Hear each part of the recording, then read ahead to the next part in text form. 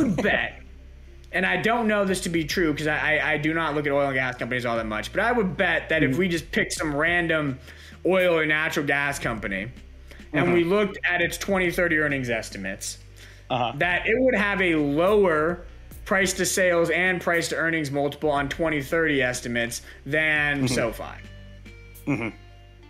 That's what I would bet. I would make a strong bet on that.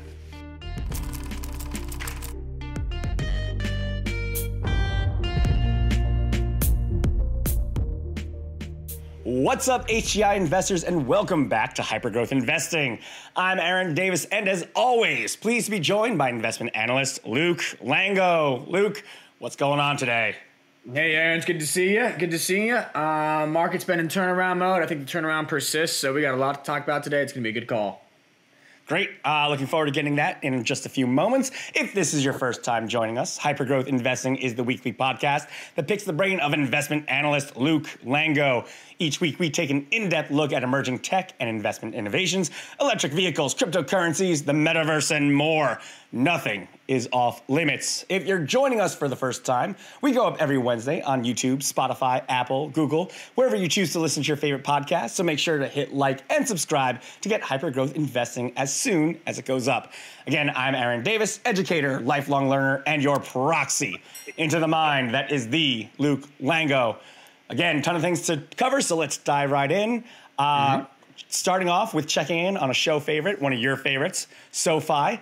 You know, the White House and President Biden are considering canceling some amount of student loans. I think they talk about an amount of around $10,000 per loan. Does this change your outlook on SOFI? Just rip the Band-Aid off already, Biden. Just rip it off. Cancel the $10,000 and let's move on. This has created sentimental overhang on SOFI's business, but at the end of the day, $10,000 per student when tuition's running you $250, $260 is nothing. We're talking a drop in the ocean, and it's not going to materially impact SOFI's business. And instead, the overhang is what's killing the stock and the company. Actually, the company's growing just fine. The overhang, the sentimental overhang of this potential cancellations hurting the stock. So when I read headlines, Wall Street Journal came out and said, I think a decision's due by August. I wish it was due by June 10th. Just make the decision and get it over with, and let's move on. This has been such a sideshow for SOFI. And you know who thinks that is the CEO, who just yesterday went out and bought another $150,000 worth of the stock. He's buying in these 150, 200K increments. I think, let me see, I wrote it down the other day, what his total is. Past month, the guy, Anthony Noto's accumulated $1.1 million of SOFI stock. Year to date, $2.3 million. So the head honcho at the company, a person who is very smart, very experienced in business, and has a track record of success in the business world, enormous success in the business world, thinks it's a sideshow and is buying the stock like crazy. Think you join him. I've said it multiple times. Just keep joining him. The stock is starting to turn around, starting to act very favorably for investors, just like a lot of these hypergrowth names have been over the past month. I think that trend continues and even accelerates. So just rip the Band-Aid off, get past this, and then I think the stock can fly. So then what does happen when the Band-Aid does get ripped? Does it even affect SOFI's business in any meaningful way at all, or is it just... No, I mean, they're pretty much already priced in. The management cut the guidance to reflect a further pause in the student loan moratorium.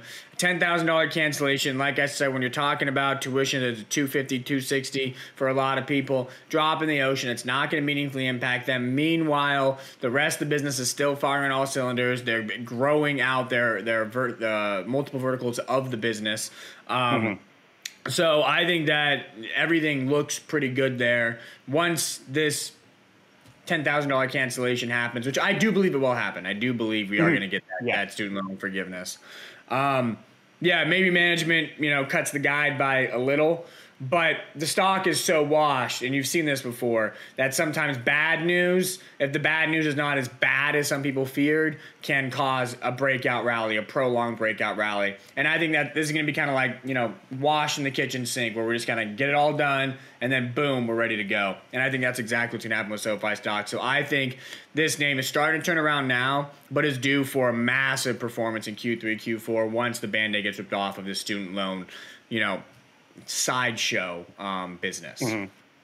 And that has a lot to do with the fact that while SoFi started as this loan company, it's since grown into this amazing, as you described in the past, this one-stop shop app for all our financial needs, correct? Yeah, I mean, we've talked about it before, right? It's the Amazon selling books in 2001. Who cares about Amazon selling books today? That's the SoFi narrative. SoFi started off with the hero product of student loan refinancing. They're going to continue to be the leaders in student loan refinancing, and I expect that to be a growth vertical for them for many years to come. But the piece of the revenue pie that it's going to comprise is going to become smaller and smaller and smaller and smaller over time. And as it does, all these other verticals are going to grow more rapidly. The whole business is going to grow very quickly. You're going to get economies of scale, profit margins are going to rapidly expand. You're going to get huge revenues, huge profits, and a really, really, really high stock price. So down here, $5, $6, $7, $8, anything below 10 is a absolute steal. Buy it, put in a coffee can, forget about it, check in 5 years, you're going to be up a lot. Awesome. More news out of the White House is that Biden plans to waive tariffs for 24 months on solar panels by probe. Again, we touched on this before, and I think I'm pretty excited about what you're about to talk about. But can you explain exactly what's going on here and why this is bullish for the solar industry? Yeah, so I think the White House just kickstarted a gold rush for the solar industry for the next 24 months. That the next 24 months are going to be the most robust, the most prolific, the highest growth era we've ever seen in the United States solar industry. And the reason being is we have to understand the story here. So, and this story goes back a long time. Let's go back to when the solar industry really started kicking into gear, and that's early 2010s.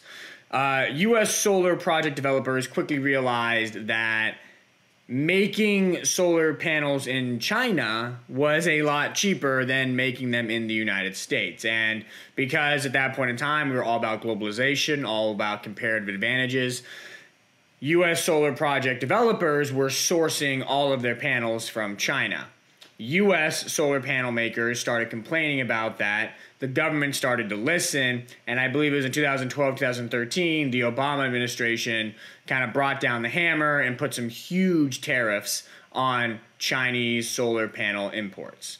So the hope of that was that instead of sourcing from China, these U.S. solar project developers were going to start sourcing their panels from American companies, from American solar panel manufacturers. But that's not what happened, because as it turns out, it's also cheaper to make solar panels in Thailand and throughout all Southeast Asia. So instead of sourcing from America, U.S. solar project developers started sourcing panels from Southeast Asia.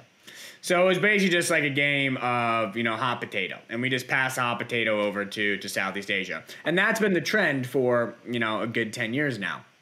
But there have been a series of complaints throughout 2021 and in 2022, similar to 2011, 2012, where U.S. solar panel makers are saying, hey, this is not fair. This is just dumping. We can't compete. They have lower costs. Help us, government, help us. The government has kind of neglected those calls for a while until early 2022. There was one claim brought by a small California-based solar panel manufacturer that said there is tariff circumvention going on. So what they claimed was that these Chinese solar panel makers are actually, as opposed to just sending directly to the U.S., are rerouting their supply to Southeast Asia, which is then coming to the U.S., which is just textbook tariff circumvention. The Department of Commerce agreed to look into it, so there's been an ongoing investigation, and that has somewhat No, not somewhat. That has stymied growth in the solar industry. Solar project development in the United States, as of last month, was on pace to decline about 10% in 2022. And this is an industry that's been growing 20, 30, 40% a year. So we're talking a rapid and substantial shift from huge growth to negative growth. And that's because this investigation, the conclusions of the investigation, could yield more tariffs on Southeast Asian solar panel imports. And not just that, but they could be applied retroactively. So anything that was built during this investigation could be then subsequently and retroactively hit with tariffs. So basically, there's the threat of bigger costs for solar projects in the U.S. That's been a prevalent fear, which has stymied growth throughout the industry over the past about 5-6 months now. Yesterday, Monday, so people will hear this on Wednesday, so 2 days ago, Monday, the White House came out and said, we're not going to levy any additional tariffs, regardless of the Department of Commerce investigation and the conclusions of that investigation. We're not going to levy any additional tariffs on solar panel imports from Southeast Asia for the next 24 months. And this is something that we saw coming because Biden and company love solar. There is not a person on this planet who loves solar more than Joe Biden. He was not going to let the Department of Commerce investigation put the nail in the coffin of one of his biggest initiatives, which is clean energy. So we knew that Biden was going to do something to not let the Department of Commerce do this or hurt the industry that much.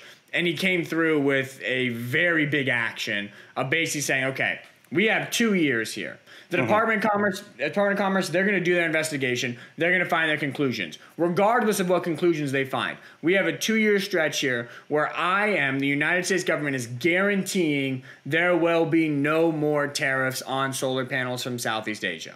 But after that 2 years, if this investigation does yield or does come to the conclusion that there is tariff circumvention going on, then at the conclusion of that 2-year period, there may be the potential for bigger tariffs. So what that has essentially done is created a shot clock on the solar industry, where you have 2 years to build solar projects in the United States with no additional cost, with no additional tariffs. And then after that, who knows? That who knows, there's the fear of higher costs subsequent to this 2-year period. So what we think is going to happen is, one, all of these solar projects that were kind of waiting in the wings for the conclusion of the Commerce Department's investigation are now going to just rush online because the fear of tariffs is gone. And then number two, anybody that was even thinking about building solar projects over the next 5 years is now going to accelerate that window to the next 2 years. So you're going to jam pack all this activity, all this solar project development in the United States over the next 24 months. It's going to be a gold rush, especially since natural gas prices are soaring, oil prices are soaring, all fossil fuel prices are soaring. So we think there is going to be this massive gold rush into the solar industry over the next 2 years. Solar stocks they're up, but they're well off their highs. We think solar stocks are a fantastic investment over the next 2 years. Not to mention, we actually think the better way to play this is through energy storage stocks. We've talked about energy storage before. We love energy storage. Absolutely love it. We think it's the single biggest growth opportunity of the clean energy transition, because we need energy storage to back up renewable power, because renewable power is largely intermittent. Solar, sun doesn't shine every day. Wind doesn't blow every day. We got to back up that power if we want to create a truly sustainable decarbonized grid. So we think energy storage systems have massive growth potential. Something like 70 or 80% of all energy storage systems installed in the United States are attached to solar projects. So if you're going to get a solar gold rush over the next 2 years, thanks to what the White House just did, you're going to get an energy storage gold rush as well. And we think energy storage stocks have bigger long-term upside potential. And therefore, our favorite way to play this, we love to buy solar stocks here, but even more we love to buy energy storage stocks here. So I think this is a really good time to get into some of those beaten up ESS names. Buy them. Next 2 years should see massive gains in those stocks. We're very confident in that call. Is there a risk of, with the way that you're describing that everybody's going to be coming to solar right now, of oversaturating the market with all these different solar plays, or, is there just enough to go around for everybody? You mean in terms of in the market, like oversaturation of actual solar stocks? Yeah. Yeah, I mean, you got to be selective. I think what you have to do is you either have to know the industry and know the players and pick the best ones, or just go and buy the ETF. TAN, Invesco Solar ETF, that's a ticker. I think you can just, you can buy that if you just want to not, de-risk yourself and not, take individual bets. We are taking individual bets because we feel like we know the industry very well. We know which solar companies have the tech, have the competitive moats built, have the advantages established. In the energy storage space, unfortunately, there's no real ETF for that, so we are picking individual names in there. But yes, there is definitely going to be rising tides lift all boats, but some boats lift faster than others. And so selectivity is going to be very important in this industry going forward. Well, continuing kind of that trend of alternative energy, I want to jump into, we touched on it a little bit last week with electric vehicles, and specifically the Hummer that came out with their own EV. Barron's basically asked, how does a 9,000-pound tank that drives like a sports car sound, when they were explaining the new Hummer EV? We talk about EVs all the time on the show. And that's in itself is like a super compelling statement. So I just want to get your thoughts on what General Motors is doing in the industry and how this all kind of plays into your general EV market outlook. The Barron's piece convinced me that legacy automakers can compete in the electric vehicle race. That is still not a reason to buy legacy automaker stocks. Okay. Just because they can compete doesn't mean they aren't still cannibalizing their old sales pipeline. For every electric Hummer that GM is going to sell, it's likely a gas car they're not going to sell. For every electric pickup truck that Ford is going to sell, it's likely a gas-powered pickup truck they're not going to sell. So just because these guys can compete in the electric vehicle industry, in the electric vehicle race, which the Barron's article to me proves that they can. The electric Hummer looks very awesome. There have been very good reviews of the Ford Mustang Mach-E. The electric F-150 looks like it's going to be a massive hit. So it does appear, there's a lot of evidence to suggest that legacy automakers can and will compete in the electric vehicle race. But still, for every EV they sell, they're going to be cannibalizing their old sales. So those stocks do not deserve to trade at the Tesla-like multiples, at the Rivian-like multiples, at the Lucid-like multiples. They deserve to trade at very low multiples because every new car they sell electric-wise is one they're not selling gas-powered-wise. Having said that, these stocks do become great investments when the valuations fall below their long-term averages. So that's what we're looking at for Ford and GM. We don't want to chase these stocks. We want them to come back down. We want to buy them when they're trading at historically discounted valuations. So we're looking at their long-term average price to sales multiples, their long-term average price to earnings multiples. We want to buy them when they're below that because we don't think the fundamental growth trend of the business has changed all that much for the next 5 to 10 years. It's just that because they're going to be successful in electric vehicles, they're not going to collapse. They're going to keep growing. They're going to sustain growth. But it's not like they're all going to suddenly become 10, 15, 20% growth companies. They're going to stay 1, 2, 3, 4, 5% growth companies. So that's the same growth profile they've had for the past decade. They're going to sustain that growth profile for the next decade. We want to buy them at valuations below what worked in the past decade. So that's our strategy with GM and Ford. The other implication of that Barron's piece and of this idea that legacy automakers are actually going to compete in the electric vehicle race is you cannot model for these new EV startups, whether it be Tesla, Rivian, Lucid, Canoo, Arrival, whatever the name is.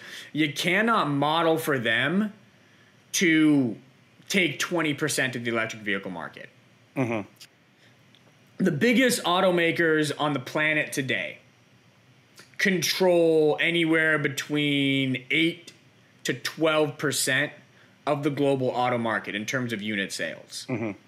Tesla owns about 16% of the global electric vehicle market in terms of unit sales. What that tells me is that Tesla inevitably is due for about 400 to 800 basis points of market share erosion over the next decade. Because I think that was going to be my question is, so I totally understand what you're saying, how with the legacy automakers that, if they sell an electric vehicle, that means they're not selling a gas vehicle. But if they're selling an electric vehicle, like Ford is selling an F-150, that's one less Rivian truck that Rivian sells. Yep, exactly. Correct? So that's the real investment implication here is that you cannot model Tesla to control 16% of the market forever. When all is said and done, the EV market, legacy automakers are going to be able to compete in the EV race. We know that now. That means that by 2030, if we look at the electric vehicle market, you're going to have Ford selling a lot of EVs, GM selling a lot of EVs, Toyota selling a lot of EVs, Lucid's ramped, Rivian's ramped, Tesla's ramped. So you're going to have all of these players, just like you have all of these players in the legacy auto market. So what is probably going to happen, what that market share pie is going to look like in 2030, the 2030 electric vehicle market share pie is going to look a lot like, probably, in terms of size of each individual component, the 2022 electric vehicle market, or a regular auto market share pie. That's 8 to 12% on the leaders. Look at the EV market, you're probably going to get 8 to 12% on the leaders by 2032. Okay, so Tesla 16%, they're probably going to end up at 12%. That's 400 points of 400 basis points of margin compression into 2030. That's why we aren't super bullish on Tesla stock right now. Because when we look at that valuation and when we break down our model and we look at our projections for 2030, 2035, you look out there, in order for that stock to kind of get to that $1,000 price level and stay up there and be worth that today, it needs 15, 16, 17% market share of the electric vehicle market. If you come down to 10, 11, 12%, all of a sudden $1,000 plus stock price today doesn't make much sense. So that's why we're not, every time we see Tesla peak above 1,000, we're like, all right, maybe let's sell a little bit here, because fundamentally it's overvalued at those levels. When we look at a Rivian or a Lucid, we think that we're modeling for those to have somewhere between 5 to 10% market share by 2030. And on those assumptions, then those stocks are actually undervalued. So the way you got to look at these companies is, if it looks like a really high quality electric vehicle maker, assume they're going to nab between 5 to 10% of the market by 2030. If under that assumption the stock is undervalued, then buy the stock. If it's overvalued, then ditch the stock. If you're looking at a low quality EV maker, you got to assume 0 to 5% market share. But the days of assuming that Tesla's going to control 20% of the market, or Lucid or Rivian or anybody's going to control 20% of the market, it's not going to happen. It's going to remain a very competitive marketplace where the market share percentages are going to be 2, 4, 6, 8, 10, 12. They're going to be in that range, and no one's going to be 15 and up. So that's the real implication of what we're seeing out of legacy autos and their success with creating EVs. So we talk a lot about EVs, and I want to kind of shift gears just a little bit. The innovation that we talk about is everywhere in this market. We're talking about the Hummer and how it's a tank with the luxury of a sports car. What makes the EV industry such a forefront of a new and emerging technologies versus, when, Apple just had the Worldwide Developer Conference, and it just seems like, okay, it's cool new tricks up their sleeve, but the real innovations really seem to be coming out of the EV sector. How do you explain that?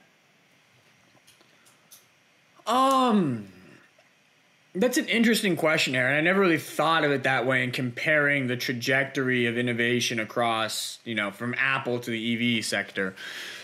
For whatever it's worth, Apple is pushing forward on Project Titan, which is their autonomous electric vehicle project, and that's definitely happening. The Apple car is definitely going to be a thing. So just because the developer conference lacked the pizzazz of like the electric Hummer. Sure. Doesn't mean Apple's not working on some really innovative, cool things behind the scenes, but it's in Apple's playbook to only announce something when it is final, when it is ready for market, when it is going to actually change the world. That's when they launched it. So maybe that explains the lack of pizzazz coming out of the developer conference for Apple, and the lack of pizzazz we've seen in their development pipeline over the past few years. But I do think that, you know, the Apple car is going to launch. I think it's going to be a great product. And I think that by 2025, 2026, 2027, there's going to be a lot of buzz about that Apple car. And that's another thing. Looking at the market share, now you got to throw Apple in the mix too, right? Apple is going to make an autonomous electric car. They're going to. So they're going to be a slice in the 2030 EV pie as well. They're not going to be a small slice. It's Apple, for God's sake. I mean, it's Apple. To that point, it seems that the innovation that Apple is doing is being geared towards this new electric vehicle versus, again, putting more of those, whatever they're doing with the car, to some of their consumer products now.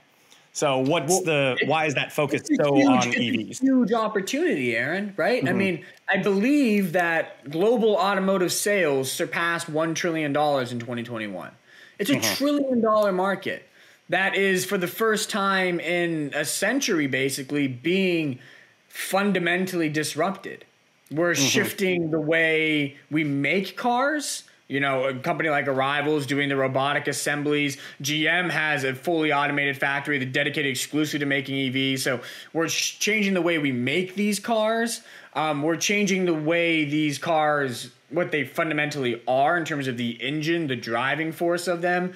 We're changing who's driving them, me driving versus a robot driving versus a software driving. So we're changing the shape of these cars. Canu's got this, you know, totally skateboard architecture that builds this bug looking machine that's all about seating capacity and made for a self-driving era. Zoox, the company that Amazon bought, I don't know if you've seen their car, but it's basically like a shuttle that just the doors open on the side. You come in and you sit and you're facing. It's kind of like a ski lift almost. And so like everything about cars is changing for the first time in a century. So you're getting all of those changes in a $1 trillion industry happening at once. That's why a lot of the innovation firepower, if you will, a lot of the resources are being dedicated towards this industry, whether it be electric or I'm lumping them in together right now, electric and autonomous vehicles. Yeah. Because the progressions are moving hand in hand. And so I think that would explain why you're seeing a lot of innovation in this industry, because the winners here stand to make a lot of money. We all have cars. We all need cars. We're all going to keep using cars. The winners here stand to make a lot of money because it's also beyond cars or passenger cars, right? It's buses, it's trucks, it's a lot. It's all transportation mediums. Really, they can extend into planes, ships. So huge market. When you start talking about all those other markets, maybe you're talking a $2, $3, $4 trillion marketplace here. That's why everyone's excited. That's why there's a lot of innovation firepower here. That's why we're really excited about the investments in the space. Oh, it definitely sounds like an exciting time to, be paying attention to electric vehicles. So, yeah. Going into our market check-in, jobs numbers came up last week. ADP missed expectations, while Friday's non-farm payrolls came in above expectations. What's your read on the labor market, and how will this continue to impact or not impact Fed action and therefore stocks? I think that the jobs report we heard last Friday was the last hurrah of a labor market that is on the verge of collapsing. Okay.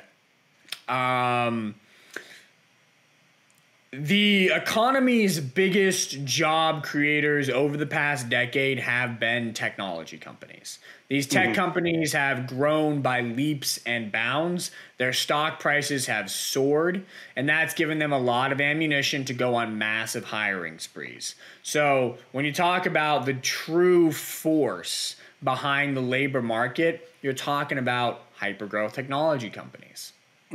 Those companies are now either firing people, not hiring people, or slowing the pace of hiring.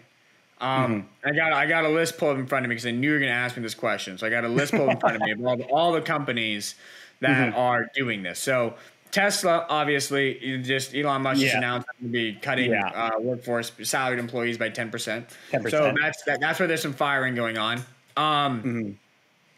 Who else is firing? Netflix, Robinhood, Carvana, Klarna, the buy now, pay later platform, PayPal. Yep. All those are big job creators that are now turned into job destroyers. They're firing. They're laying off people, okay?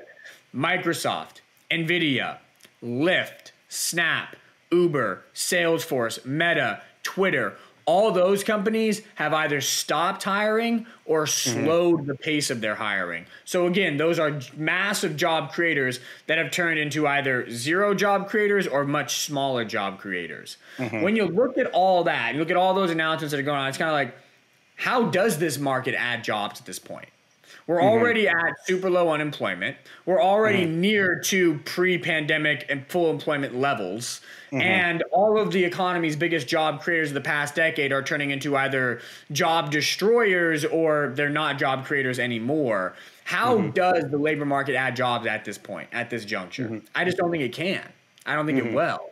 And so I think that the labor market is going to meaningfully slow in terms of job ads over the next few months, especially when you're considering that we've seen across the board throughout the Q1 and Q2 earnings seasons and throughout company updates post that enterprise spending is slowing. People are tightening their belts. Companies are tightening their belts. When they're tightening, people aren't hiring. Companies aren't hiring when they're tightening their belts. They're waiting and seeing. So I think the labor market is really due for some weakness over the next few months. How does that impact the Fed decision, the Fed trajectory? Very positively for risk assets, for equities, because remember, the Fed has a dual mandate: price stability and full employment. Price stability, we're seeing inflation waning. We're seeing inflation come down. Full employment. One of the reasons the Fed thinks they can hike rates so aggressively and is forecasting for such a great aggressive rate hike action is the labor market is so strong. The jobs numbers have been great. The unemployment rate is super low. If that starts to waver, if there starts to be weakness in those numbers, then the Fed's going to start second guessing their rate hikes. They don't care about the stock market. They do to an extent. They'll watch it. But ostensibly, they can't care too much about it because that's not their mandate. They don't even really care about economic expansion all that much. They care about dual mandate, price stability, full employment. So if anything is going to get this Fed to stop the rate hikes, to slow the rate hikes, to take a pause, it's going to be destruction in the labor market. And I think we're going to get destruction in the labor market. Does that mean we go to job losses? I don't think so. I think we go, we were averaging 400,000 plus. We came down to 300,000-ish numbers. I feel like we're going to get to 100,000-ish. We're going to get to that range. Not going to get to zero. I'm not going to get to negative. But that trajectory is going to spook Fed members. That could be further ammunition for the Fed to pause in September, or at least go from a 50 bips cadence to a 25 bips cadence. Now, is it just these larger companies that we're seeing the slow of job hiring? No, it's happening. So a lot of the labor market is powered by small businesses and startups, and those companies are also tightening the belts. And because the VCs backing them are saying, tighten your belts. Like, these VCs are seeing the markets. They're understanding what's going on. They know that we're in for choppiness. So they're giving these companies money on the assumption, or on the command, actually, be strategic with your spend. So you're also seeing small business America, startup America, mid-business America. There's a big slowing in hiring going on there too. So I think that across the board, you're seeing labor market weakness, or at least the beginnings of labor market weakness. The ADP report showed that. The non-farm payrolls report didn't show that. I think by next month they're going to both agree, and they're both going to show significant slowing in hiring. Gotcha. Also, the CPI print is coming out on Friday. Do you have any expectations here? And if so, what should we be looking for? Yeah, so I'm definitely looking for a below expectations print on Friday. I'm looking for slowing inflation. I think those are both going to be true.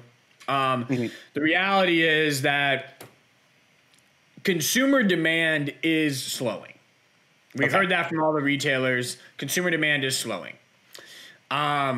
Inflation is now coming up against some pretty tough laps from a year ago. And supply chains are meaningfully improving. So we did a lot of chart sharing last week. I haven't done any this week. Let's do one, shall we? Sure. Let me know if you can see her.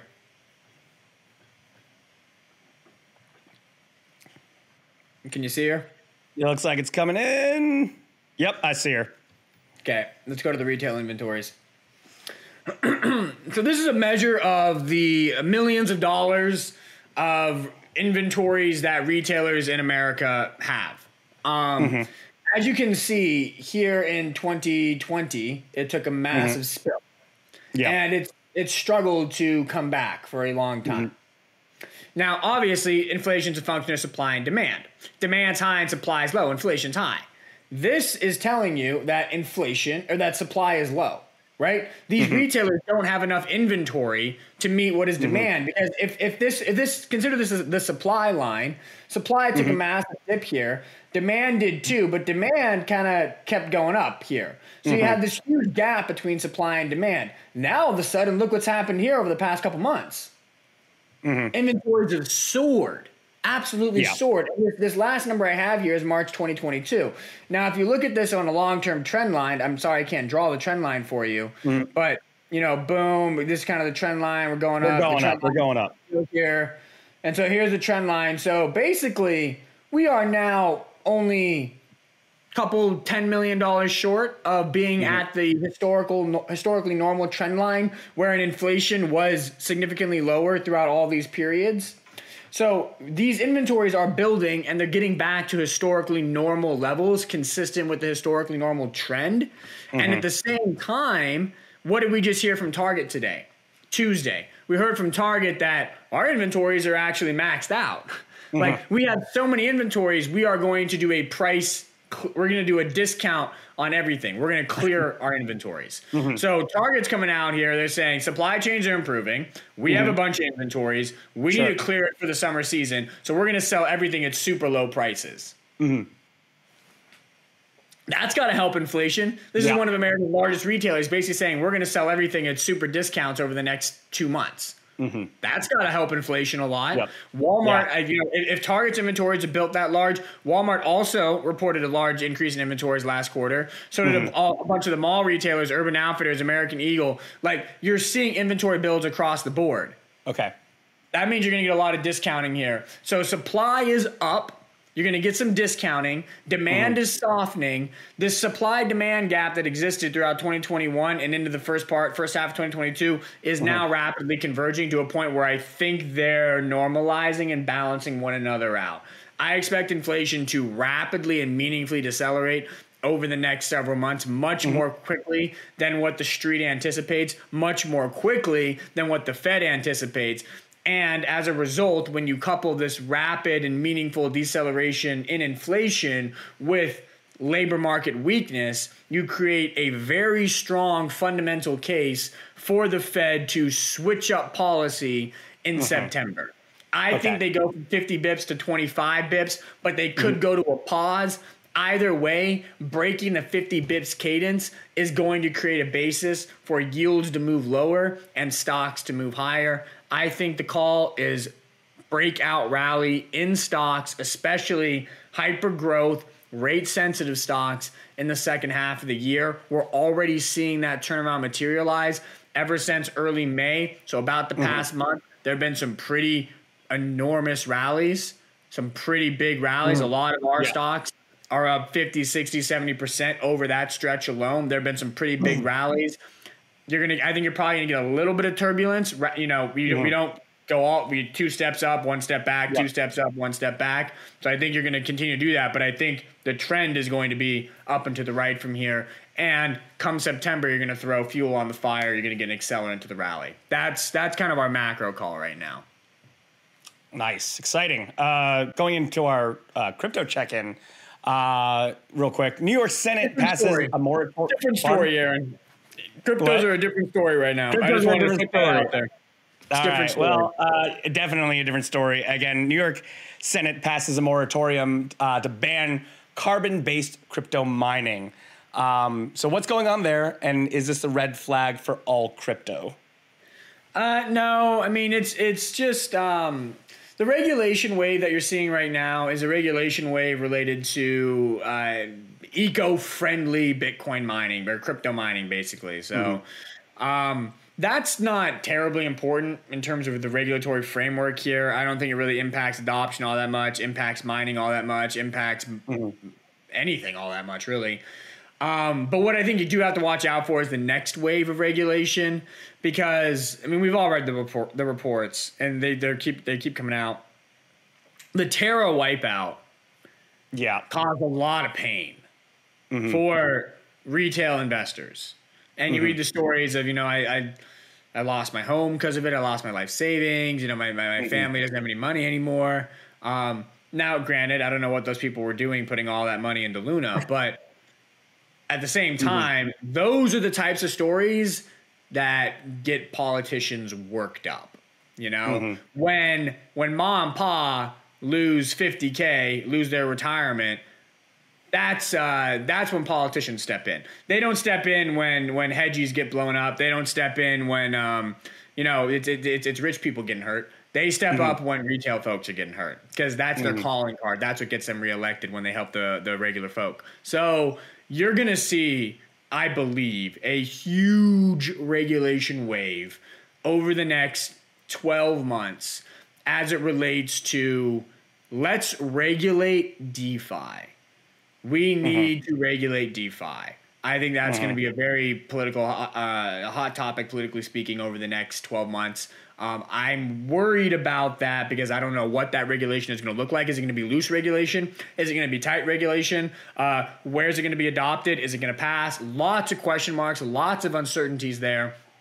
As I've said before, the best case for cryptos is loose regulation, because there is a huge swath of the general populace that will not use cryptos until there is some regulation. They just won't touch unregulated markets, and reasonably so. Look at what happened with Terra, okay? So there's a huge swath of the population that will not touch unregulated markets.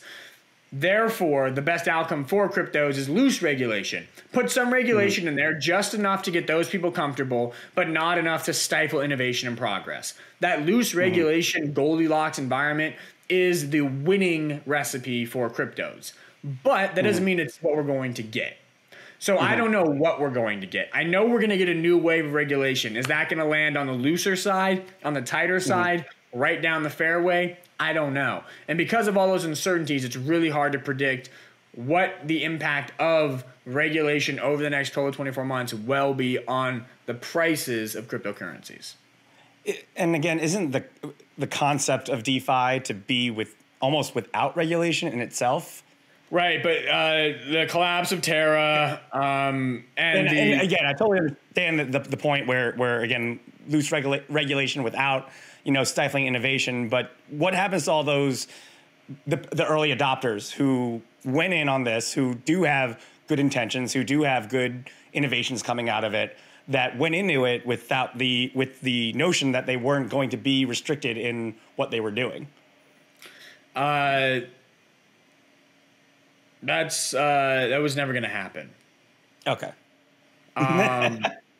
It was never going to. I mean, everything in the world today and for the foreseeable future, regulations have to be a thing, and they forever will be a thing. So this idea of a truly decentralized, truly democratized society built on the blockchain is only possible if we have some regulatory framework behind it. So it's not truly decentralized and truly democratized. And on that point, what a lot of people really misunderstand about cryptos is that when you look at the big projects, they are very centralized.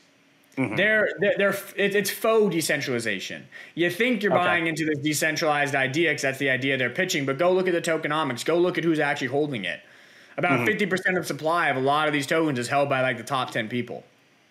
So it's like you think it's decentralized, but it's not. It's basically just like company shares where the CEO owns 10% or this board member owns 5% or that hedge fund owns 20%. That's what a lot of these cryptos look like when you look at their ownership, their governance. So to say that the loose regulation is antithetical to the core cause of cryptocurrencies, well, so is the actual governance and tokenomics of a lot of these tokens already. So I think that we can't look at it through this black and white lens. We have to look at it through shades of gray. And what we need to do is land on the right shade of gray. And I think we will eventually, but we may land on a few wrong shades of gray before we land on the right one. Kind of continuing off of that idea, though, and is that VCs are still raising and funding projects like wild right now, despite it kind of being this crypto winner. Can you speak to that? And why are they buying up all this crypto right now? They were until last month. Last month, VC investment in the crypto space dropped about 40%. Month over month, and it was a steep, precipitous drop that has not been seen in several years. So they were until they weren't. VC dollars are now drying up. That pipeline in the crypto world is drying up, except for A16Z, who just raised $4.5 billion. So that money's got to get deployed somewhere, and it's going to be deployed. But I think what's happening realistically is a lot of people compare the crypto boom and bust of 2020 to 2022 in the same light as the dot-com boom and bust of 1999, 2001. And I think there's a lot of truth in that comparison. But now let's look at the dot-com as parallels. Sure. All the companies that defined the dot-com boom, public companies of 99 and 2000, most of them didn't end up being the long-term success stories. Yes, there was Amazon and Microsoft and Apple in the mix, but there was also Pets.com and Webvan and Boo.com and all these, and the Globe.com and Broadcast.com and Jim Cramer's The Street. I mean, there was a whole bunch of companies in there that just weren't it. They were the wrong idea, the wrong application of truly world-changing internet technology. When were the right ideas born? When were a lot of the right ideas born? They were born in the aftermath of the crash. Facebook came about in 2004. Netflix didn't start streaming until 2011, 2012 when they broke it as a standalone service.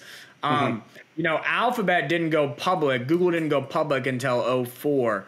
A lot of these companies, they were born in the aftermath of the crash after SHIT hit the fan.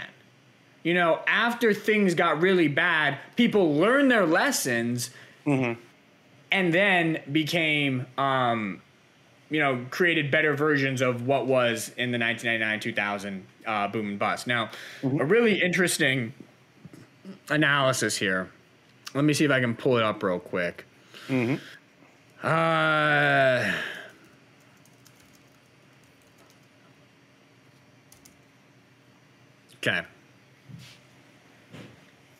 I got an article in front of me. Where are they now? 17 dot-com bubble companies and their founders. And I was going through this list and I was like, man, these companies that went under, they actually exist today, just like the second iteration of them, like the 2.0 version. So when I look at, let's look at Napster, for example. Sure. That's just like Spotify 1.0, right? Napster was this dot-com sensation, went under. Spotify learned what they did wrong, created a streaming business that today is a massive success story. There was a company called Webvan in 1999-2000. They were doing basically on-demand delivery for groceries. Sounds a lot like Uber Eats, huh? Sounds a lot like DoorDash, huh? right? So Yeah. Webvan failed. DoorDash and Uber Eats picked up the pieces in that failure and then created a business that actually works today. When I look at, look at some of these others here. Pets.com, right? That's basically Chewy. Pets.com, Yep. place you can buy pet supplies online. That failed. Chewy learned from the failures, built Chewy, which today is a success. There were a lot of search engines before Google. Alta Vista was one of them, right? That went under Google, picked up the pieces. So etoys.com, that's basically kind of Amazon selling toys online. So like there were a lot of boo.com. It was this fashion site, online apparel. Kind of sounds a little bit like Farfetch. So what you're seeing is that, or what I saw when I was doing this analysis, I was like, wow, these were great ideas. They were the right companies, but they happened at the wrong time. And they didn't really know what they were doing. They didn't iron out the kinks. They didn't understand how to execute. They didn't even know what the internet was going to be or what its power was or how far it was going to extend. And so you had these genius ideas that just went flop because it was the wrong time. It was too early. Could you see a similar thing in the crypto boom and bust? Maybe. So you look at a company, you look at projects out there, and you're like, that's a genius project. This should absolutely work. And you may be right, but that particular project may not be the one that executes it. That particular project may have to fail in order for somebody else to be born after that learns from that failure and then creates the true iteration of that idea that works in the world, that adds value to consumers' lives. So from that perspective, I think a lot of VCs are seeing the market that way. I think they're like, okay, we're going to get this massive washout. From this washout, we're going to learn a lot of things. A lot of new projects are going to be born, and those new projects are going to carry the flagpole forward. They're going to be the actual winners in the entire crypto boom, the secular crypto boom, not just this near-term crypto boom, the secular one. It's going to be these new startups that emerge that learn from the failures of Terra, that learn from the failures of big projects and create better versions in the future. I think that's where VCs are. That's why A16Z's raised a lot of money. That's why I think there is opportunity in the crypto markets, but you have to be patient. It's going to take time for this whole washout to happen. Once it does happen, you are going to get opportunities like buying Amazon at $5 in 2001. You're going to get the similar opportunity here in probably 23, 24, but probably in 23, 24, not right now. You got to let more washout happen. You got to let more projects go under. You got to let more high-profile funds just kind of go bankrupt. Then there's going to be this sort of rebirthing of the industry. That's when you want to get in. And a lot of the things you end up buying then may not even be around today. So be patient. Be patient. That's my number one advice for crypto investors right now. Gotcha. Again, also kind of going back to some of the VC stuff, we're also seeing some VCs dumping once their crypto unlocks. You talked about that a little earlier. Are they kind of just gaming the system, or do they believe, or do you believe that this is the way that crypto is designed to work? It's not designed to work like that, and this is why we need regulation. Okay. Because, yeah, you're right. You can have, like Squid Games, for example, right? Yep. That was one where the developers, the anonymous developers, owned all the supply, and then they just dumped it on everybody, and everything went to zero, right? So you need regulation so stuff like that doesn't happen.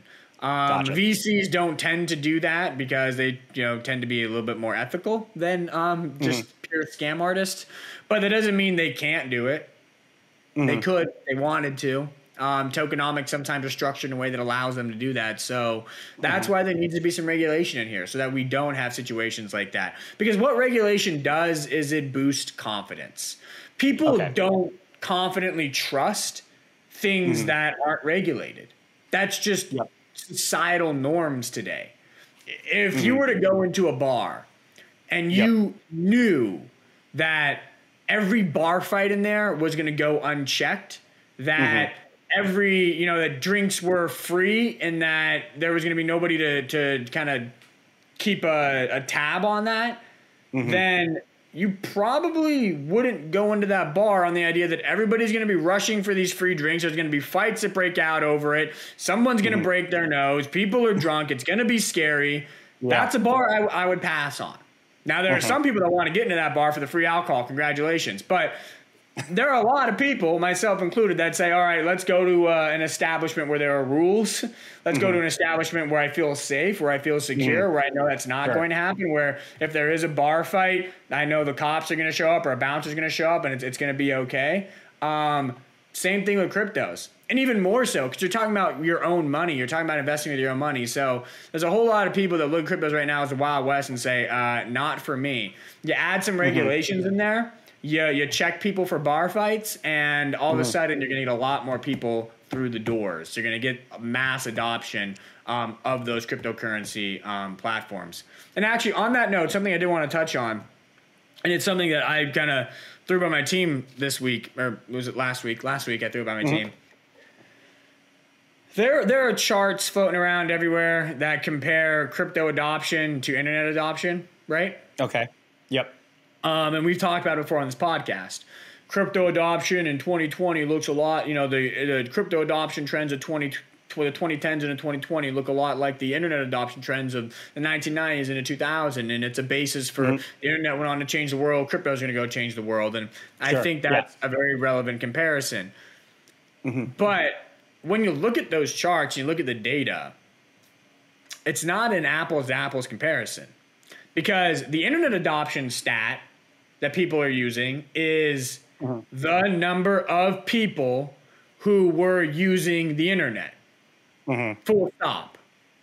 Yep. The crypto adoption one that people are using is the number of people who buy, hold, or trade a cryptocurrency over the past 12 months. Full stop. So what we're comparing is people that were actually using the internet to do things in the 90s, to communicate, to shop, to play music or videos. We're comparing that vein of adoption with the vein of adoption in the 2010s with cryptos of just buying or selling a cryptocurrency. Is that really using a cryptocurrency? Like, when I think of adoption, I want to know the number of people that are using dApps. I want to know the number of people that are actually on the blockchain doing something, whether they buy NFTs, own NFTs, whether they have NFTs in their homes, whether they're, like I said, using dApps, whether they're in these metaverse, in Decentraland, in Sandbox. I want that number. Give me the number of people who are interacting and actually using the blockchain, not people who are just speculating, buying cryptos and selling cryptos. I mean, I don't know, that's not crypto adoption. That's just a measure of greed. It's not a measure of crypto adoption. It's a measure of greed. Oh, these cryptos are going up. I'm going to buy Dogecoin or Shiba Inu and make money. That doesn't mean you believe in the blockchain. It doesn't mean you're using the blockchain. It means you're speculating. So I want the number that actually benchmarks adoption, and that's a tough number to find. And it is assuredly significantly lower than the number of people that are just speculating. So from that perspective, crypto adoption today is actually lagging internet adoption of the 90s, which short-term, bearish, but long-term it gets you really excited. Because it means there's a lot of runway for crypto adoption to grow in a very meaningful way. So, that's just something I wanted to mention as we talk about adoption trends comparing the 90s and whatnot. Adoption is actually a lot lower than what a lot of charts are showing, because do not get fooled by the y-axis data of people buying or selling cryptos. Who cares about that number? It's an irrelevant number. That's a number of people speculating. I don't care about that. Tell me the number of people using a dApp. Tell me the number of people who own an NFT and actually hang it in their house. Show me, or using it as a profile picture on social media. Those are hard numbers to find. We're trying to compile a bunch of data to get some composite number there, but that number is it's not that high right now. Well, I look forward to when you get those findings for you to share with the rest of us. Switching gears into our fan questions, our boy Rob Norman has a question. Treasury yield comparison is dead on, and look at the difference in technology converging. It's only happened one other time in our history gilded age, so you'll have higher price to sales ratio. Do you agree? Yes. That was yes. That was what we talked about last week. Multiples deserve to be higher today because three things: treasury yields are lower. Equity risk premium can stay relatively the same. That means you get lower earnings yields, higher equity multiples. So yes, you should get higher multiples because of lower treasury yields. Two, you're getting faster sales growth out of companies today and over the past decade than you have over, the 1960s, 70s, and 80s because of globalization, because of more rapid economic connected growth. So you're getting faster sales growth. And number three, you're getting bigger profit margins. That the profit margins today, net profit margins across the S&P 500 are like 12, 13%. Historically, talk about that time period that Burry was comparing to from last week. We're talking 8, 9%, 7% even. So we're talking almost double the profit margins today. So that also warrants a higher price to sales multiple, obviously. So for all those reasons, yes, stocks deserve to trade at a higher price to sales multiple today than when they did trade at in the 80s or 70s or 60s. And any comparison that benchmarks those or benchmarks today's valuations against those valuations without considering all the factors I just mentioned is, quite frankly, an irrational analysis. Now, it would make sense if you were to give me the argument that one, treasury yields are going to go meaningfully higher to 4, 5, 6%. Two, sales growth is going to meaningfully decelerate back towards a 60s, 70s like trend. And three, profit margins are going to get crushed down to sub 10% levels. If you can prove those three things to me, then I would say, yes, it is fair to benchmark today's valuations to the 60s, 70s, 80s valuations. But I don't think those three things are going to happen. Any analysis that doesn't prove that, benchmarking the two makes absolutely no sense. Price to sales multiples deserve to be higher today than they have been historically. Another question from Rob. With the price to earnings in oil stocks still 5 to 10, can that be considered a bubble? Yeah, when your earnings are going to go to zero in the long run, yep. Easy question, easy answer. I know. This is a really good teaching point. Man, not a teaching point. I don't mean to sound like a teacher. I'm not a teacher. A real good point that I'd like to make. I never look at, in terms of individual stock analysis, it is much more important for me to look at what is the price to sales multiple or price to earnings multiple. What is the multiple on your 2027, 2030 projected sales and earnings? I don't care what your forward multiple is on your 2022 earnings or 2022 sales. I don't care. That doesn't tell me where you're going to go. That tells me what's going to happen in the next 6 months. I'm investing for 3, 4, 5, 10 years. I want to know what you're benchmarked against 10 years down the road. And when you do that with oil and gas companies, I mean, these companies, they're going to have declining sales and earnings. So they're, for a lot of them, their 2025, 2027, 2030 sales and earnings multiples are higher than their 2022 ones because 2022 earnings and sales are artificially inflated by the sky high oil and natural gas prices you're seeing today. Everybody and their best friend, everybody and their mother is calling for oil prices to drop in 2023, 2024, and 2025. Therefore, oil companies, natural gas companies, their sales and earnings are going to drop in 2023, 2024, 2025. You cannot benchmark these companies on 2022 estimates that are artificially inflated by a near-term surge in fossil fuel prices. You have to benchmark them on the 2025, 2026, 2027 estimates that reflect much more normalized fossil fuel prices, long-run terminal fossil fuel prices. And when you do that, these are not value stocks. They're way overvalued. So 5 to 10 times forward earnings, I don't care. I don't care. They could be 1 times forward earnings. Give me the 2025 multiple. Give me the 2027 multiple. Give me the 2030 multiple. Then we'll talk. That's how I look at them. And that's why I get really excited about the hyper growth stocks that we're talking about. Because when you do that same analysis, everyone's like, oh my God, it's trading at 8 times sales. That's ridiculously expensive. Well, guess what? It's also trading at 5 times 2030 earnings estimates. That's ridiculously cheap. All you have to do with hypergrowth stocks now is look out 3, 4, 5 years, and all of a sudden they're cheaper than everything else in the market. So everybody's discounting that growth to levels it should not be discounted. That's why I get super excited about that sector. When you look out long term, you look at those estimates, you look at the multiples on those estimates, hypergrowth stocks are dirt cheap. Actually, I would bet,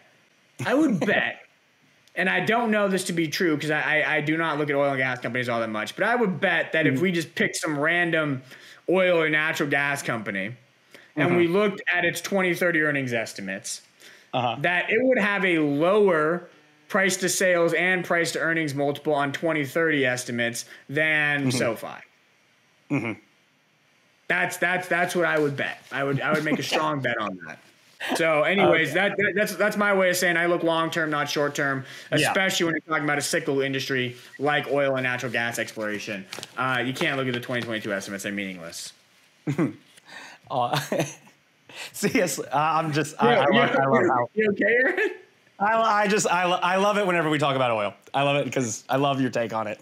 Okay, you want the oil take right now? We got some time. I know we're like an hour and 5 minutes. We got some time. Let's go. Let's hit it. At some point in the near future, oil is going to become a generational short. An absolutely generational short. You are getting rapid price appreciation ahead of long-term demand destruction, rapid, severe, and significant demand destruction. That creates a situation where oil is going to turn into a generational short at some point in the near future. Not right now. I think you got to get a blow your top off rally. I think you got to, I mean, that's how bull markets end, right? Bull markets end with this final hurrah, this big gusto push to the top. It's going to go to infinity. And that's when everything breaks. So I think you probably get a blow your top off rally to 140, 150. Maybe there's a temporary spike to 180. At any point there, when we start to get that blow your top off to the 140, 150, 160, 180 range, that's when you go short. You go short immediately then and there because that is going to be a top at which point oil is going to drop 70 or 80% over the subsequent 3, 4, 5 years. And my confidence in that is rooted in the numbers. When you look at the supply demand, oil prices are a function of supply and demand and nothing else. That's what it is, okay? What determines the price of oil? Supply and demand. Same thing as anything else in the market. And you look at daily supply, daily demand of oil. Over the past 50 years, we've sort of averaged this cadence of 2 to 4 millions of barrels per day of excess supply. So supply has outstripped demand by 2 to 4 millions of barrels per day. And that is led to price, you know, and then it bounces, prices bounce between 20 to 100, 140 sometimes, and rare anomalies, 150, right? So we kind of get this bounciness there. When I run the numbers, the International Energy Agency said that the shift to electric vehicles alone is going to cause demand destruction of 5 million barrels per day on the demand side of the equation. That's a shift to EVs alone. Let's talk about the shift to hydrogen. Let's talk about the shift to solar. Let's talk about the shift to energy storage systems, wind, the real clean energy shift. That's easily another 5 million barrels per day of demand destruction. Let's call it 10 million barrels per day of total demand destruction by 2030. We're at 100 million barrels per day of demand right now. Take out 10, you're looking at 90. Let's go to the supply side of the equation. The markets are balanced right now, 100, 100. So supply is 100. You are going to get increased investment into building out the supply side of this market because of the elevation in prices. That's what happens in oil markets. Prices go up, supply goes up subsequently. But there's going to be some supply destruction as demand moderates, whatever. Let's say it's 5 million barrels per day of supply destruction. Then you're looking at a market that's got, by 2030, 90 on the demand side, 95 on the supply side. That is a surplus of 5. I told you before, we've never broken 4 on supply excess, 4 million barrels per day on supply excess for the past 50 years. We're going to be at 5, I think, by 2030. So that means my 2030 long-term terminal price target for oil should be below $40 a barrel, below anything it's ever been sustainably in the past. We're talking about a push towards 150 right now. What I'm saying is that you're going to get that blow your top off rally to 150, 160. It's going to turn into a generational short. We're going to drop to 40 by the end of the decade. People are going to make a lot of money on the short side of this trade. And I'm starting to hear murmurs of some hedge funds starting to go short the natural gas, the oil, the fossil fuel commodities. I don't think it's time yet. We got to get, like I said, that blow your top off rally, but pretty soon we're going to get it's going to make the big short of 2008 against the housing market. It's going to make that look like a small short. They're going to get a huge short opportunity against oil within the next 12 months, I think. Well, hopefully in 12 months we'll have. Sorry for that side note. You got me going about oil, so I had to give you the numbers on it. I had to give you the numbers on why I am so bearish on oil long term. And it makes sense. It totally makes sense. Lo asks, last week's show started with Luke's bullish take on NEO, opposite of oil. Any comment on the delisting risk on NEO? It was listed in Hong Kong, most recently listed in Singapore as well. Are these signs that they might be preparing to exit from the U.S. stock exchange? I think there's signs that they're prepared, but I don't think it's going to happen. I actually think Chinese stocks... I can never get too bullish on China. Just like I never can get that bullish. NEO's an exception. But I do think Chinese stocks are due for a bounce here. China's rolled back COVID restrictions across Shanghai and now Beijing. The economy is going to probably normalize significantly by the summer. You're probably going to get a lot of supply build from NEO and other EV makers. I think those stocks, they've been punished, are due for a big bounce back. I really like NEO because they're really sensitive to the COVID lockdowns because of all their production, right? And who's buying a new electric car when you're locked down inside your home? So I really think that NEO is due for a pretty big bounce here. I really like them. And I really like a lot of, I don't want to say it. I don't like Chinese stocks because there's something feels weird about it. There's too many risks. But I think the short-term outlook there is pretty positive going into the summer. I think that we get a nice summer bounce in those stocks. They're too beaten up. China's normalizing. That creates a good kind of concoction for a rally. Another question from CS Low. Jamie Dimon said to brace yourself for an economic hurricane. What does he mean by that? The hurricane by Jamie Dimon. It's so funny, man. JP Morgan, Jamie Dimon's the CEO of JP Morgan. I don't know if the people at JPM aren't talking to each other, but the very same day, Jamie Dimon, CEO, head honcho at JP Morgan, economic hurricane's coming, gonna be bad, disastrous, horrible. The same day, the head of global strategy at JPM, a guy named Marco Kolvanich, I don't know, I'm gonna butcher his last name. Let's call him Marco. And Marco is a true veteran on Wall Street. He's actually, CNBC called him half man, half God because he has been so right so many times. Anyways, JP Morgan CEO Jamie Dimon, economic hurricane coming. Hours later, Marco, head of global strategy at JP Morgan, stocks are going to recover in the second half of 2022. We're not going into a recession. Are they even talking over there? Goldman Sachs has seen a similar disagreement.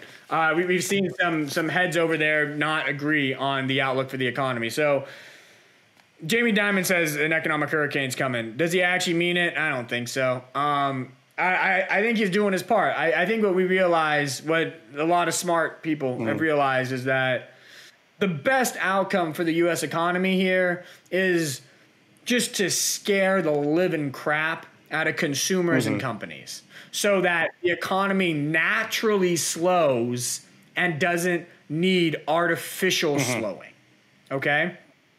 Because if the economy doesn't slow, then the Fed has to hike rates aggressively. Aggressive rate hiking is going to cause artificial slowing, and that's what leads to economic hurricanes. But if you get a natural slowdown and the Fed doesn't have to aggressively hike rates, then you get a soft landing. Everybody wants a soft landing. Jamie Dimon wants a soft landing. But he knows in order to get a soft landing, we first need to scare the crap out of people. We need to get them to stop spending so much. We need to get companies to tighten their belts. We need to slow the demand side of the inflation equation while simultaneously improving the supply side to moderate inflation, leading to the Fed not hiking rates as much and leading to us getting a soft landing. Jamie Dimon knows this. The head of Goldman Sachs knows this. I think even Elon Musk knows this. And so you're seeing rhetoric from the top and an almost too purposeful way of saying something bad is just around the corner. I think it's not a coordinated effort, but I think those people understand our best shot at a soft landing here is a natural slowing of the economy. And our best shot at a natural slowing of the economy is to scare the consumer and to scare the enterprise. If we do that, we get a natural slowing. The Fed doesn't have to hike as much. We get a soft landing. 2023 will be super pretty. So I think that is sort of what's going on there. I don't know for sure. It's just my theory, but it's a good theory. I wouldn't be too concerned about it. Sounds valid to me. Sounds good to you. Sounds good to you. Well, that's good. Yeah, I wouldn't be. Long story short, I wouldn't be too concerned about what Jamie Dimon said about the economic hurricane on the horizon. I just wouldn't be too concerned. Well, we have time for one more question from Stephen Hamoki. This sounds very bullish. I think he's basically talking about our insider buying that we talked about last week. Curious, what indicator can I use to find insider buying as you have displayed? I can see it in a specific company, but how do you get onto a macro level of the insider buying? Let's do this. I'll give you guys a free resource to help you do this. Let's screen share. Can you see me? Yep. Or see the screen? Awesome. OpenInsider.com. OpenInsider.com. Write it down, folks. Get a pen and paper. Write it down. OpenInsider.com. Here you can get your latest buys, latest insider purchases, 25K plus. Get that nice little sleep number ad because that's awesome. And here's all your buys, la-di-da-la-di-do, bunch of buys. Oh, look, there's my SOFI CEO with his $150,000 purchase. And you want the macro stuff, go to charts. Boom! There's your charty chart. Gotcha. Your purchases, your sales, define your dates. Boom, boom, boom, boom, boom. So as you can see, like I was saying, there's that insider spike last week. That's been the biggest since the COVID pandemic emerged back in March and May, early 2020. So OpenInsider.com. Yeah, so awesome. Well, that answers Steve's question. Great resource. Great free resource. I'm all about free resources. You shouldn't have to pay for information. Well, we had a few more questions, but we're kind of out of time. Great insights as always for our listeners. No such thing as out of time. What are the questions? Okay, we'll go back. Our last question. I'm not sure if you covered Mullen or not, but just wanted to get your take on them and if they're going to make it against current and upcoming competition. Thanks again and love the show. I have not looked at Mullen specifically. I think maybe I went to their investor relations website for like all of 2 minutes. I'd have to say the without doing any research, they're probably not going to make it. They don't have enough resources. When I looked at the team, I was like, who are these people? I looked at the LinkedIn. There's hardly anybody's working there that's of any importance, really. Like, kind of like significant engineering background here. One of the reasons we love Lucid is basically the guys who built Tesla, guys and girls, who built Tesla, jumped ship and they're now building Lucid. So that gave us a lot of confidence in Lucid. Rivian's got a great engineering team. This is a really competitive marketplace. We talked about it at the top of this call. We are disrupting a multi-trillion-dollar industry, every facet of it, for the first time in 100 years. And everybody and their best friend is rushing into the industry. Tesla, Rivian, Lucid, Apple's jumping into the game. GM and Ford are revolutionizing the way they do things to jump into this game. Everybody's getting in here. VC dollars are pouring hand over fist in here. If you're Mullen Automotive, what do you have that they don't? What are you going to do that everyone else is not already doing? How are you going to win a little slice of that pie by 2030? I don't think they can. I don't think they will. I'm saying that as somebody, like I said, I've done 2 minutes of research into the company. I went to the website. I went to the investor relations site. I looked at the team. I looked at the deck. That was about it. That's about all I've done with them. I've not spent more than 120 seconds on this company. That was pretty much all I needed to do to say, I don't think their odds of success are that high. or high enough to warrant me taking a deeper dive here. So that's what I'll say about Mullen. All right. Well, great insights as always for our listeners. Do you have any last words before we wrap? We covered a lot today. Hour 18 to 19. Hour 18. Good job, Aaron. Good job. Thank you. Appreciate it. I had fun today. I had fun. I love talking about this stuff. I could talk about it for 2-3 hours. Maybe we should start a new podcast called the super long hypergrowth investing podcast. Super long hypergrowth investing. For those of us that want to well, hey, hypergrowth for 3 or 4 hypergrowth hours. Investing means long term. So why not make these podcasts more long term? But again, Luke, appreciate everything that you've had to say today. Again, amazing insights as always. And we want to thank everybody for listening. And if you have any questions or comments for Luke, we'd love to hear them in our comments section, like C.S. Lowe and Rob Norman, and any feedback on topics you'd like us to cover. And again, see if we can answer any of your burning questions. Until then, please don't forget to like and subscribe, and we will see you next week. Bye, all.